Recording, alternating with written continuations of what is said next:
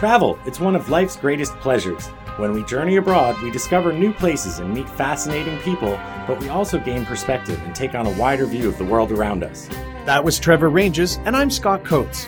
After more than 25 years living and working in Asia, we've developed an amazing network of interesting characters throughout the region. Talk Travel Asia is our way of sharing them with you. Plug in and get connected to hot tips, interesting perspectives, and expert travel advice as we cultivate travel insight through intelligent conversation. Welcome to Talk Travel Asia, episode 57, Textiles in Southeast Asia. There's a long and rich history of textile production across Southeast Asia, both through history and across geography. While many are familiar with Thai silk, they may not be familiar with some of the other textile traditions across the region. Today we are going to talk to Chamwan Weerawarrawit about the variety of unique textiles across the region and how you can experience them. I'm Trevor Ranges, recording here in Bali, and as always, I'm with my partner, Scott Coates. How are you doing today, Scott? Good, man. I'm in Bangkok. It's a really nice, bright, sunny Saturday morning here. And I got to admit, this is not my strong point, this topic. I have certainly seen some textile production across the region, and it's always good to use the podcast as a means to expand personal knowledge, too. Yeah, for sure. This was one of the things that I think I benefited from in my travel writing career, because like bird watching, I knew nothing about it. Textiles, I was very unfamiliar with. But when I spent some time in Laos and I spent some time in Cambodia, I learned about this very rich history of textiles they had in these countries and what beautiful products that they create.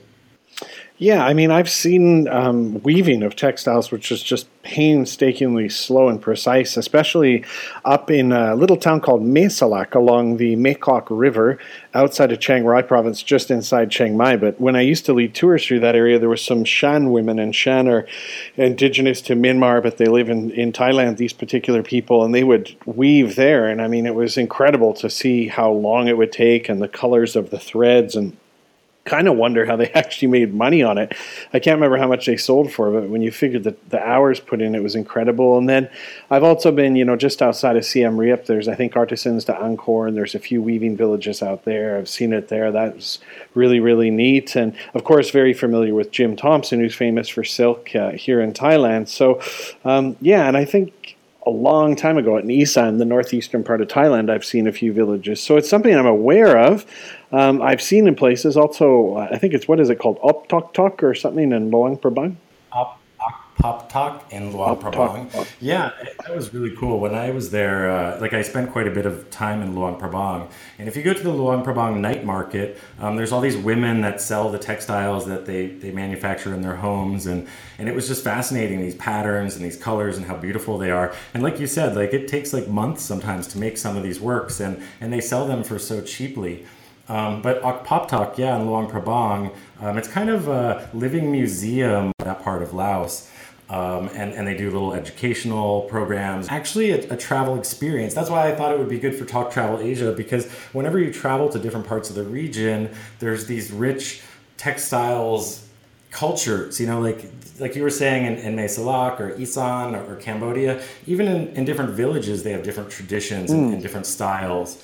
So there's a lot that you can learn, and then these are beautiful works of art that you can bring home as souvenirs as well. Yeah, now I could be wrong on this, but I feel like over the years I've read or I've heard that, people will sometimes imprint stories about history or their particular culture and villages into some of these pieces of fabric, and that often people could look at a piece of fabric and know, this comes from this region, and even beyond that, it comes from this particular tribe. So there's almost like real cultural stamps and stories in some of these works too.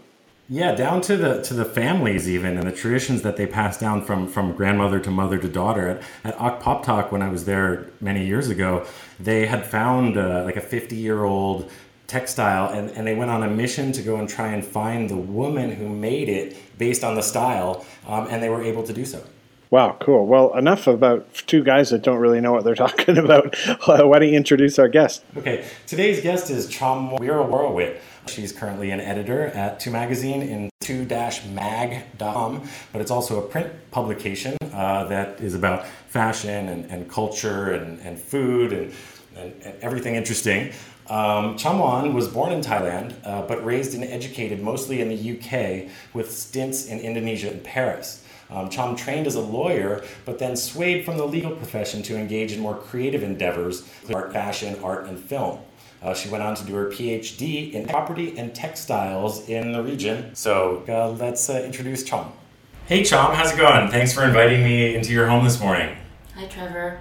Well, thank you for inviting me to be part of your podcast. Well, one of the first articles that we worked on together at 2 Magazine was called To the Roots, which was about textiles in Thailand. And we had first really just met. And as I was editing it, I realized that you had like this huge wealth of information about textiles. So how did you first get interested in textiles, and how did that evolve into a passion? Okay, so quite a few years ago, straight out of college, my father was involved in the first geographical indication law here in Thailand. And I think what led to that and his involvement in that was kind of years of traveling around the country, and everywhere he went, he would pick up a sarong, a scarf, kind of antique textile or whatever it was. So, kind of formative years, right? I must have been, 18. 18, 20, 21, wanted to be a fashion designer, but I was in law school, and there was just boxes and boxes of these beautiful textiles at home. Yeah. So it was part of kind of his knowledge gathering, information gathering thing for this law. And that's kind of, I feel like, what sparked it off. And then I started a little fashion label fresh out of college. So I was still a lawyer. I'd come back to Thailand. I was working in a law firm. But I started making fisherman trousers, but with kind of rare silks and things, which at the time wasn't done so much. So I would basically raid my father's collection and start, doing these like bespoke, at the time considered, I guess, white trousers. So that kind of evolved into a sort of little business where I was designing uniforms, and with every intention to go to fashion school, but then I kind of ended up following through with the law route and discovered that within the legal realm there was a lot of space to be able to collaborate with fashion, to collaborate with textiles as an industry, and to be able to merge the two, basically. That's interesting. I had no idea that you went to law school, because like from working with you on that article, I learned that you had done your PhD in textiles. So tell us a little bit about your thesis. Like, how did you say, all right, enough with law school, I'm going to focus my studies on this? Well, that's what's funny. I got a scholarship basically to do that from the British government, and they at the time, I think, could be considered to be quite progressive, because my whole thing was, okay, you're going to give me a scholarship to go back to law school and do an MPhil and potentially a PhD in law, but I'm here I want to be a fashion designer. How are we going to reconcile the two? And then I realized that with intellectual property, which was what I guess my dad had been working on as well over the last kind of decade. So I think there was a law in I think it was 2008, which was the new intellectual property legislation, or maybe even before 1998. Okay. It was 1998. And that was when a lot of these treaties were ratified. We became more active with intellectual property, legislation, enforcement and whatnot. And I thought, well, I can do this. I can do intellectual property in textiles. I can look at how all of these legal instruments that are available within the realm of IP could be used to, I guess, number one, develop, promote, enhance. So that's kind of my starting point for the PhD. Okay, that's interesting, because again, I could see how maybe intellectual property rights could be applied to, a certain production aspect for silk or something like that. And I think lots of people are well aware that Thailand is famous for silk, but maybe many people don't know about other textiles that Thailand is famous for that might need those types of protections. Could you tell us a little bit about the other textiles Thailand's known for? Well, with IP, what I found to be most relevant to Thailand, and actually Thailand is a model for other developing countries, is geographical indication and traditional knowledge. So it's this legislation that enables a people, a region, and its people to protect as their own something which is from the land. And textiles, certain types of textiles are synonymous with that. In fact, in Thailand, the first type of textile which was given a GI was was an ikat Okay. textile. It was Those are from like Nong Khai? yeah. This one specifically was from Udon Thani, and it was from a small village called Nakha, and it taken them years to figure out how to grant this GI to this one village, and it was a silk ikat, very elaborate silk ikat, and it had been. What's special about the ikat? What they discovered was that it was something that had been passed on over like hundreds and hundreds of years. The colors were drawn from the land. I think it was the natural dyes which they used. So it was like not these vibrant colors that you've come, maybe one has come to associate with Thai silk, but rather these muted tones. And ikat is actually, they tie-dye the yarn. They tie-dye the yarn on a kind of, how do you say, like a panel thing. And they create these really elaborate patterns, and the Nakha pattern follows from that. And I think it's based probably in some mythology. Oh, yeah? The patterns. So the Naga and this and that, and yeah. Yeah, another thing you mentioned in the article, going back to the more vibrant colors, was indigo. So a lot of these wonderful textiles in Thailand are in Isan, the northeast of Thailand, and the indigo, indigo is all over Thailand actually. Like indigo seems to be, how do you say, it grows well here. There's actually 2 different species of indigo. But in Sagonakhon, there is just an abundance, and I think it's the land. It's arid, but yet when it rains a lot. It is fertile. So this Sagonakhon indigo is quite famous. It's having a bit of a moment.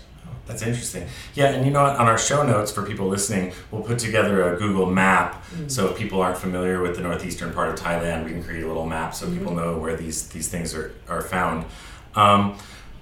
As you know, we're a travel podcast, right? So talking about these different destinations, one of the things that I love about traveling is getting handicrafts or textiles or carvings or whatnot from the artisans who create them. One that I'm familiar with in Cambodia is called Artisans Dangkor, and they operate a silk weaving village outside of town where villagers can go and learn about silk weaving production and then buy the silk from the women who create those fabrics. Do you know any places in Thailand where you can go and have that experience, where you can see the production of the materials and then purchase it directly from those people? Yes, absolutely. In Thailand, the type of fabrics that you get, the type of textiles, and the method depends on the region. And there's the private individuals that create these wonderful community centers, and there's also OTOP. So OTOP is a one tambon, one product kind of thing, which the government promotes, and we'll talk about that in a little bit. But something that is comparable to the Artisan Dangkor is, I came across a woman in Chiang Mai called Patricia Chessman. She's been in Thailand for the last 30 years, and she's worked with hill tribe villagers trying to reintroduce to them natural dyes. So when Jim Thompson came along in the 1960s, what he did also was introduce synthetic dyes to the weaving communities, and which wasn't a bad thing. It enabled villages to be able to weave and create quite commercial products, such that they weren't able to do before, because it was all these muted colors. So, Patricia came along and said, wait, hang on a second. You in the north of Thailand have hum, which is a species of indigo, and you have all of these wonderful indigenous plants that give natural dye. Like, why don't we do something with that? And for the last 30 years, she's been educating hill tribe villages, and also she's got a research center, just a little bit outside of Chiang Mai. So my first experience in dyeing indigo, when my husband and I decided that we wanted to make organic t-shirts dip dyed in Thai indigo, was to go and do a workshop with Patricia. Oh, so people can go there and actually get hands-on experience? Absolutely. She does workshops. Her daughter runs it now. She went to design school in England, I think, and they have a store also in Iman He Min in Chiang Mai.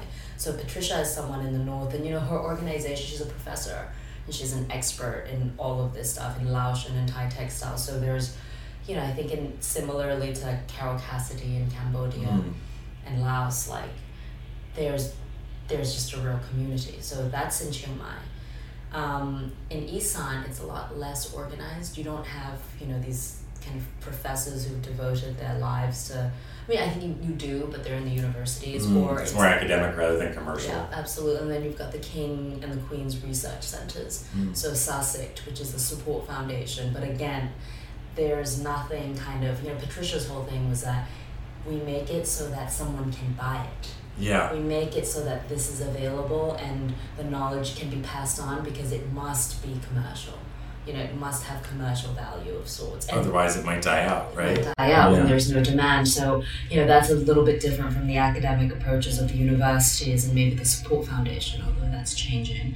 So, like in Isan, how we did it was we got an OTOP list and we just hit up every village one by one, and what you'll find grandmas and aunties. They're the ones who are dying. Therefore, they're very enthusiastic when a young person comes along. To share their knowledge.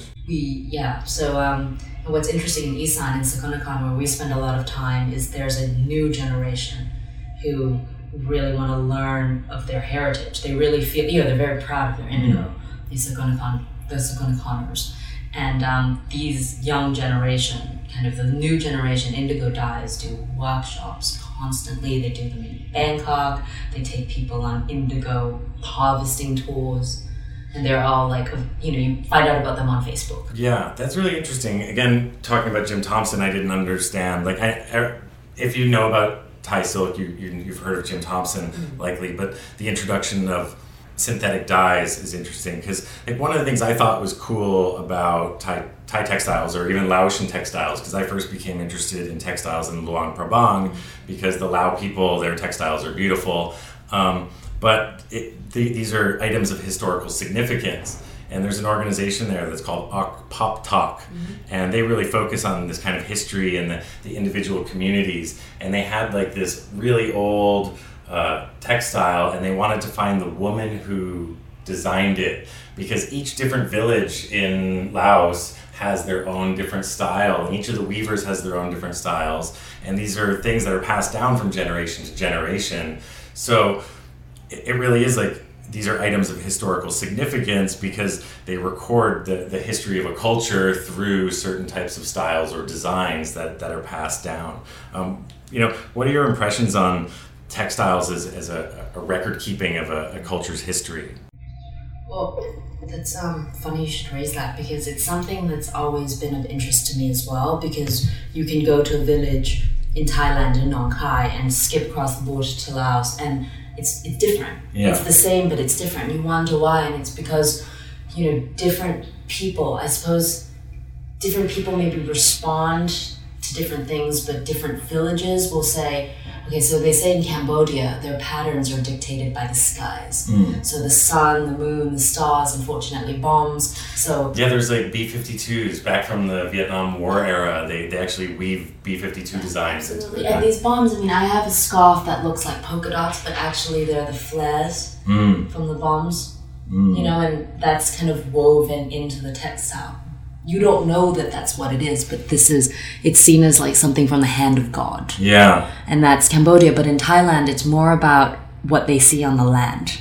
So flowers, the land and the water, so the Naga comes up a lot in mythology. And, in Sakonakan, they love weaving peacocks. Oh, yeah? Like peacocks come up a lot. Okay. But I think it's also because Sakonakan is right next to a nature reserve where the king has a palace, and there's like lots of wildlife, and there's peacocks running around. So they're very, I guess, proud of this symbol of fertility. Yeah. So I think that is really interesting. Like wherever you go, that it's all the same method, but the way in which they've adapted their method to suit them, but also to distinguish them from the other tribe. Yeah. Even the villages, every village we've come across is going to there's easily 50 villages that are dyeing indigo and weaving ikat, and every village will have their own symbol. In the other village, it's almost like a mess. So it's interesting in that way then, that it's not just a representation of a location, it's a representation of a location in time. Yeah? Absolutely. But we're like talking about, the Isan area and the Lao culture is fairly similar to the Isan culture. But then you go up north to Chiang Mai, like I've been on a number of times to the Chiang Mai Hill Tribe Museum, which I think is fascinating because there's so many different small ethnicities in the north part of Thailand, and their textiles are so distinct from one another. What kind of interest or study have you done in like the different tribes of the north and their styles of textiles? Because those must be in the biggest threat of becoming endangered. Yeah, that's sensitive. We've tried really hard actually to kind of look at how we could start working with Hill Tribe villages, because the way that they embroider and their use of color and the patterns, it's so interesting, like the whole applique thing and whatnot. But we found that, you know, we go there, we'll go to kind of the Hill Tribe market, you even go to like the Hill Tribe, and the stuff would be stuff that they've sourced from elsewhere and often now made in China. So they say, I think with the Hill Tribe fabrics, the stuff that's super intricate and beautiful is now vintage. So when you're sourcing it, you want to look for the older pieces. Yeah. And there's an organization up in Chiang Mai. Again, Chiang Mai is very organized, called Sap Moi Arts, and it's a French lady, a French couple. They've been there for about 20 years working with Hill Tribes to be able to identify the different types of patterns and methods, and to be able to catalog them as well. And I think that's quite interesting. Yeah, because I think those are like, for people interested in buying like tribal textiles, I think they're a little bit harder to get. Yeah. And it's become, again, because, you know, it's like art, right? The stuff that becomes rare because no one makes it anymore. Like, I think that's the case with a lot of the Hill Tribe. Like, you know, the stuff you see now, and I've noticed a difference even over a few years. Like, now it's harder to find the vintage pieces because people who know will snap it up really quickly. And it always is a little bit dirty, but then you take it home, you clean it, and they're the most exquisite pieces of textiles. And then you've got the style that's factory made, that's brand new. The colors are like incredible. Yeah. But they're made in China, and they're, you know. Yeah, we talked a little bit about that before we started recording, because I'm based in Bali now, and my girlfriend was looking for a sarong to bring home to her mom, and most of the sarongs in the market are not made in Bali, and you have to specifically say, hey, which ones of these are made in Bali? And then you were telling me about there's a place that has a geographical indication protection for their textiles, but because of that, it's become popular, and because it's become popular, they started outsourcing it, yeah? I mean, it's so ironic, isn't it? The law's given you an opportunity to really brand yourself and create like a champagne-like notion where the thing that you produce has an added value. But over the last 10 years, this is a village of Napa and Udon. The third generation don't know how to weave anymore because they've outsourced their weaving to other villages when actually they're the village with a GI. Yeah. And, you know, it's really sad. And that's like an adverse effect. And I think it's this sort of idea too that it's quick. It's like the quick buck. Yeah, and that notion is very prevalent here. Yeah, and in Sakuna Khan, it's the same thing. We have to be more vigilant now with how we work with the indigo. Like Philip and I working up there, we need to know what real indigo feels like and looks like and smells like, because you can add like hormones to it. The way, you know, an athlete will take hormones, steroids. Indigo's like a living thing, so you can add chemicals to it that boost things, and that isn't, you know, natural indigo anymore. Right. But it's a lot cheaper to do that. But again, the young people coming back, the interest, I guess why we're having this podcast, the renewed interest in things that take time, you know, the story and the method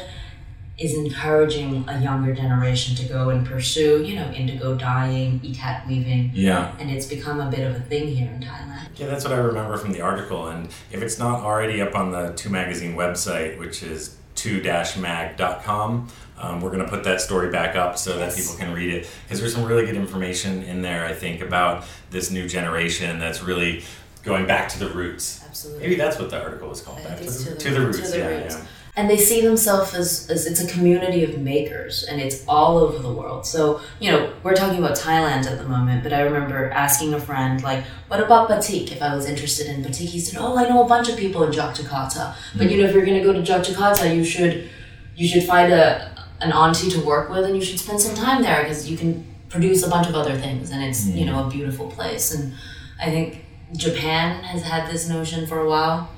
Yeah. You go to the place where the makers make the thing and you learn.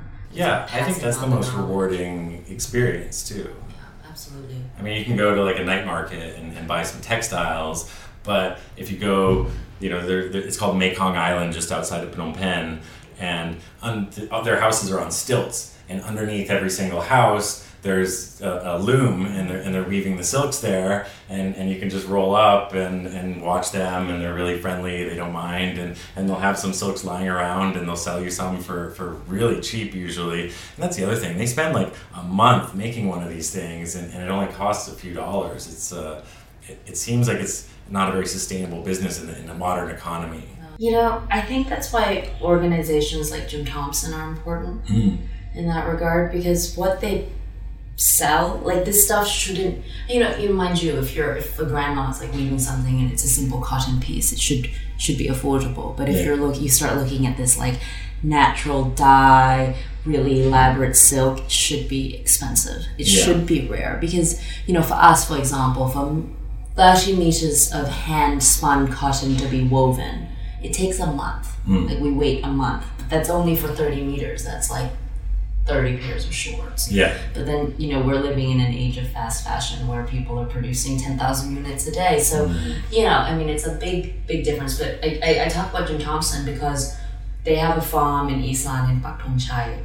And, you can go visit the farm in December and you can learn how to make all this stuff. It was the silk farm, and it was where they used to weave. It was where they keep the mulberry trees. Yeah. What Jim Thompson does, for example, is they work with like something like 3,000 village households. And they supply them with silkworms, and these villages grow the silkworms. They extract the cocoons, whatnot.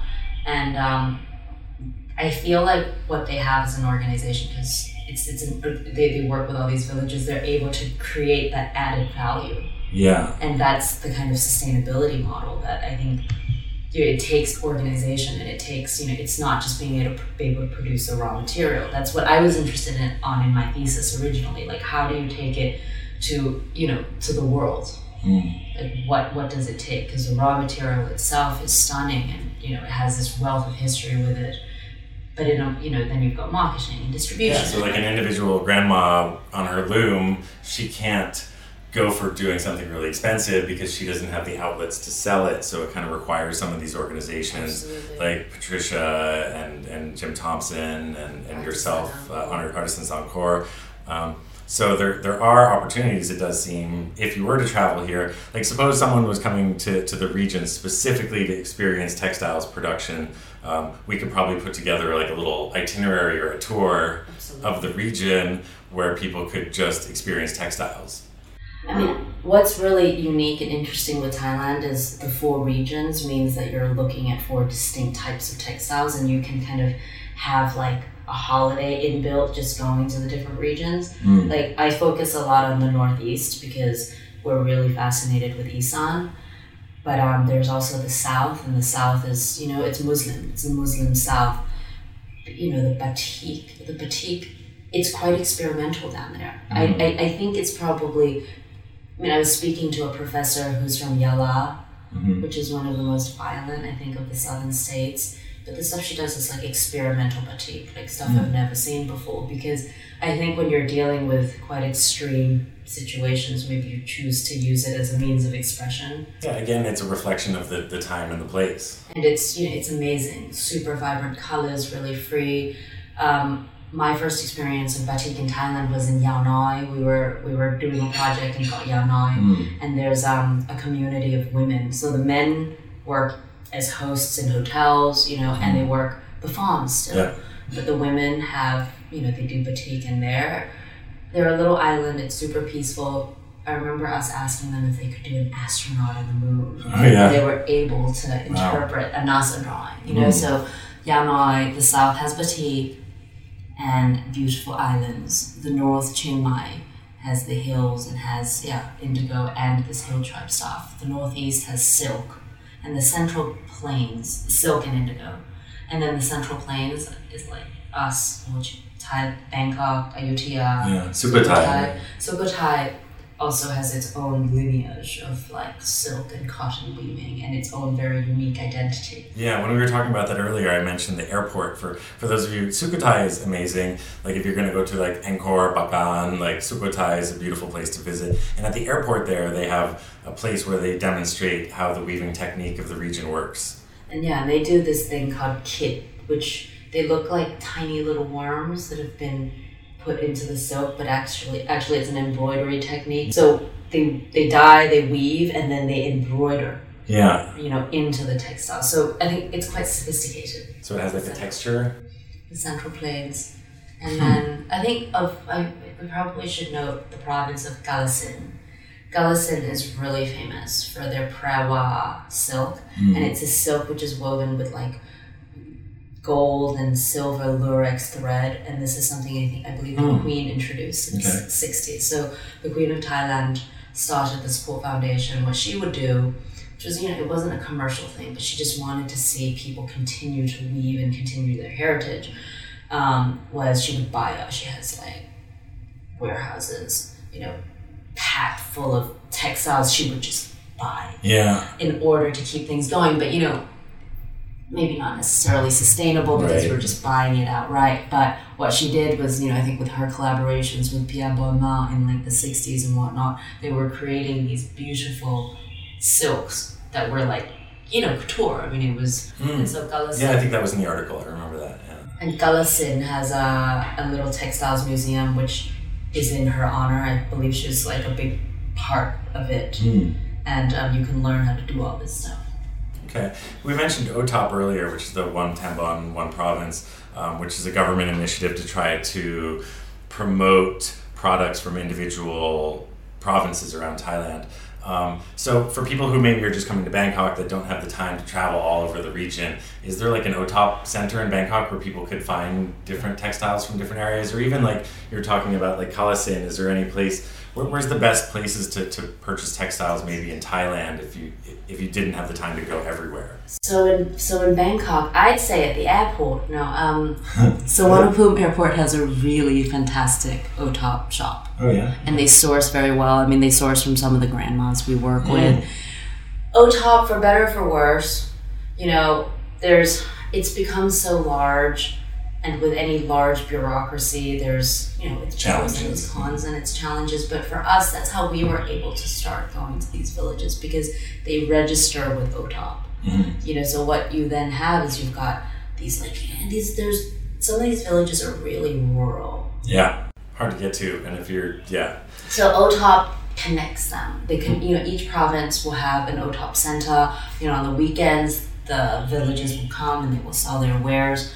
But because of technology, because of the internet, there's now like an OTOP website, and they kind of curate the selection, and you can buy things like online, as in the Japanese. I would almost use OTOP before I travel to see which type of textiles I like, to plan out, I want to go to that region, and then that's great that they have it at the airport, because then if you have buyers who like remorse from not buying, like, I should have bought that scarf. Now on your way out of Thailand, you could always stop at the airport and pick it up. And you can get a little bit of everything. I mean, I know that on Thai Airways, they have the OTOP catalog, and it's a really extensive catalog of all of the products, from silverware to jewelry to textiles, to ceramics. And they tell you which village to go to, and I find it to be, that's really cool. Yeah. So, but then what you have are those villages become more commercial, but at least it's a starting point for someone who doesn't know. And there's an OTOP store, I think, like in Paragon.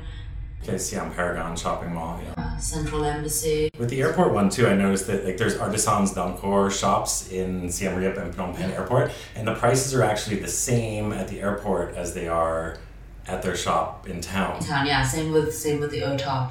And that's great, because like everything else is like double the price at the airport, but it's kind of nice. Then you don't have to carry things around. Yeah. You can just pick it up on your way out. We started working with a lady who knits hemp in Chiang Mai, so she's the only one who uses hemp, and she sources it from Chiang Rai, from the hill tribes. But hemp is like difficult because the whole illegality over 90 days. Like, basically, hemp as a textile can be used with hemp that's less than 90 days old. But after 90 days, the THC. Oh, really? It starts to mature? And so then it becomes a different, for like a different function. So the government recently, the Thai government, have gotten kind of smart. They realized, like, hemp grows so well in Thailand. We need to be exporting hemp. Sure. And so I think it's the tobacco monopoly, actually, who are giving their land to grow hemp. Okay, interesting. And this lady that we started working, she's fascinating. She's in Marin in Chiang Mai. She's in all the OTOP stores. She used to work in a knitting factory in Bangkok. Huh. So the textile scene is continuing to evolve in Thailand to incorporate new materials. Well, thank you so much, Chom, for inviting me into your home today. When we post this episode, we'll have pretty comprehensive show notes. I'll work with Chom to put together a map so you guys know about the locations where these things can be found. We'll also put links up to different organizations that we talked about, including the OTOP website, so that you could plan out a trip. And anything else you want to say in closing? What are you working on now? What are you guys doing, you and Philip? Oh, so Philip and I, so the label that we have, Philip Wong NYC, we've started experimenting with fabrics that are not from here. So we have a collaboration with this New York-based brand, Mayette, that have this sustainable supply chain of materials, including nomadic Mongolian cashmere, which is farmed by like nomadic sheep hunters, goat hunters, and we've just successfully dyed a lot of cashmere for them in Sapunakon. So it's Mongolian cashmere that has been hand dyed in Thailand, and it's pretty exquisite. So because of that, we've been working on different things, like how do we merge technology. I think is technology and tradition. Technology and tradition, yeah. And that's great. I think that's the first time we've talked about Mongolia on Talk Travel Asia. So thanks for that as well. Yeah. Wow, that was pretty fascinating stuff. I kind of felt like I was in a Textiles 101 course, and obviously I wasn't at the interview. I was unfortunately unable to be there, but I've listened to it a few times, and it's fascinating. Obviously, it's a very, very big topic, but I also liked, her comments about B-52 bombers being weaved into patterns in Laos. That's fascinating, them documenting local stories onto fabrics. And she was talking, I found it really neat that in Yala and Kot Yao Noi, two places in the south of Thailand, that they're making batik down there as well. I had no idea. Yeah, I think that, again, coming back to the travel aspect of this, if you're interested in fabrics at all, or even if you're not, because I didn't think that I was, wherever you travel in the region, they have these unique textiles traditions, and you can pick up some really beautiful materials. Either some of them are just made to hang on the wall, or you could use them as like a table runner, or you can have them made into clothing if you like, because that's really cheap to do across the region as well. Yeah. Well, it looks like if you were interested in fabric, you could, kind of Google fabric or weaving production in any of the areas you're going, probably in Southeast Asia, and you won't be too far from somewhere where you could see some local production. The hot spots, obviously, Bangkok, some in northern Thailand. She mentioned southern Thailand. It's big in Laos, Cambodia. I know that when you get to Indonesia, it's huge as well. But I thought it was kind of weird how she talked about the outsourcing of weaving from village to other areas, too. That was kind of neat. It talked about that before we were recording, and talked about how, it's kind of a backlash almost, like the popularity of this style leads to the commercialization of the style, which leads to the loss of the tradition of that style, which you wouldn't imagine. But, we talked about it in the introduction. It takes months to make some of these fabrics, and it just doesn't seem economically viable unless they're charging top dollar for it. Yeah, well, great contact and great idea to do this one, Trevor. I know that when we first started this podcast a few years ago, we were kind of like, I wonder if we'll be able to keep coming up with ideas. And, something like this at first I was like, oh, how's this fit into travel? But you realize it's a real cultural part of the countries you're going to go to, and it's something you can actually see and experience when you are places. So, yeah, great topic, great idea. And I think for people that have especially maybe traveled to Asia a couple times before, this is a great kind of thing, or an example of some way that you could push a second or third trip a little deeper. So fantastic, great topic, and I enjoyed it a lot. Yeah, I wanted to bring a little anecdote in to close out the episode about purchasing textiles. They are very inexpensive. In Cambodia, they make these really beautiful scarves called kramar. And Scott and I were in Sambor Praekuk a number of years ago, and there was 3 or 4 little kids trying to sell us scarves. And at the end of our tour of the temples there, Scott was like, all right, look, I'll buy 1 scarf from each of you. And the next thing you knew, there was 25 kids ran out of the forest and were surrounding you like a swarm of fish that you had just thrown some bread to feed. Yeah, it got a bit absurd. I don't know, maybe there was 6 kids, so I thought I can buy 6 little scarves and be nice. And yeah, and then I ended up, I think, buying none because it was just too many. But Yeah, we had to like run into the van and get away. Yeah, it was like we were attacked by like a pack of dogs or something Yeah. like that.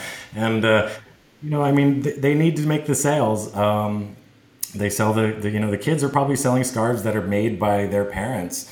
So when I like to travel, I like to go to the villages, buy the scarves directly from the people or the fabrics from the weavers rather than from like some market or something like that. But it's even this makes for a great travel story. Yeah, absolutely. Well, thanks for teeing it up, Trevor. This is Scott from Bangkok saying thanks for joining us. We'll have another episode in 2 weeks. And Trevor, why don't you sign it off? Yep, thanks for everybody for joining us. This is Trevor Ranges in Bali, Indonesia. We'll be back in 2 weeks with hopefully another pretty interesting episode. Thanks for joining us on Talk Travel Asia. We look forward to sharing with you again soon. Hey Scott, do you remember the time we walked on top of the wall at Angkor Thom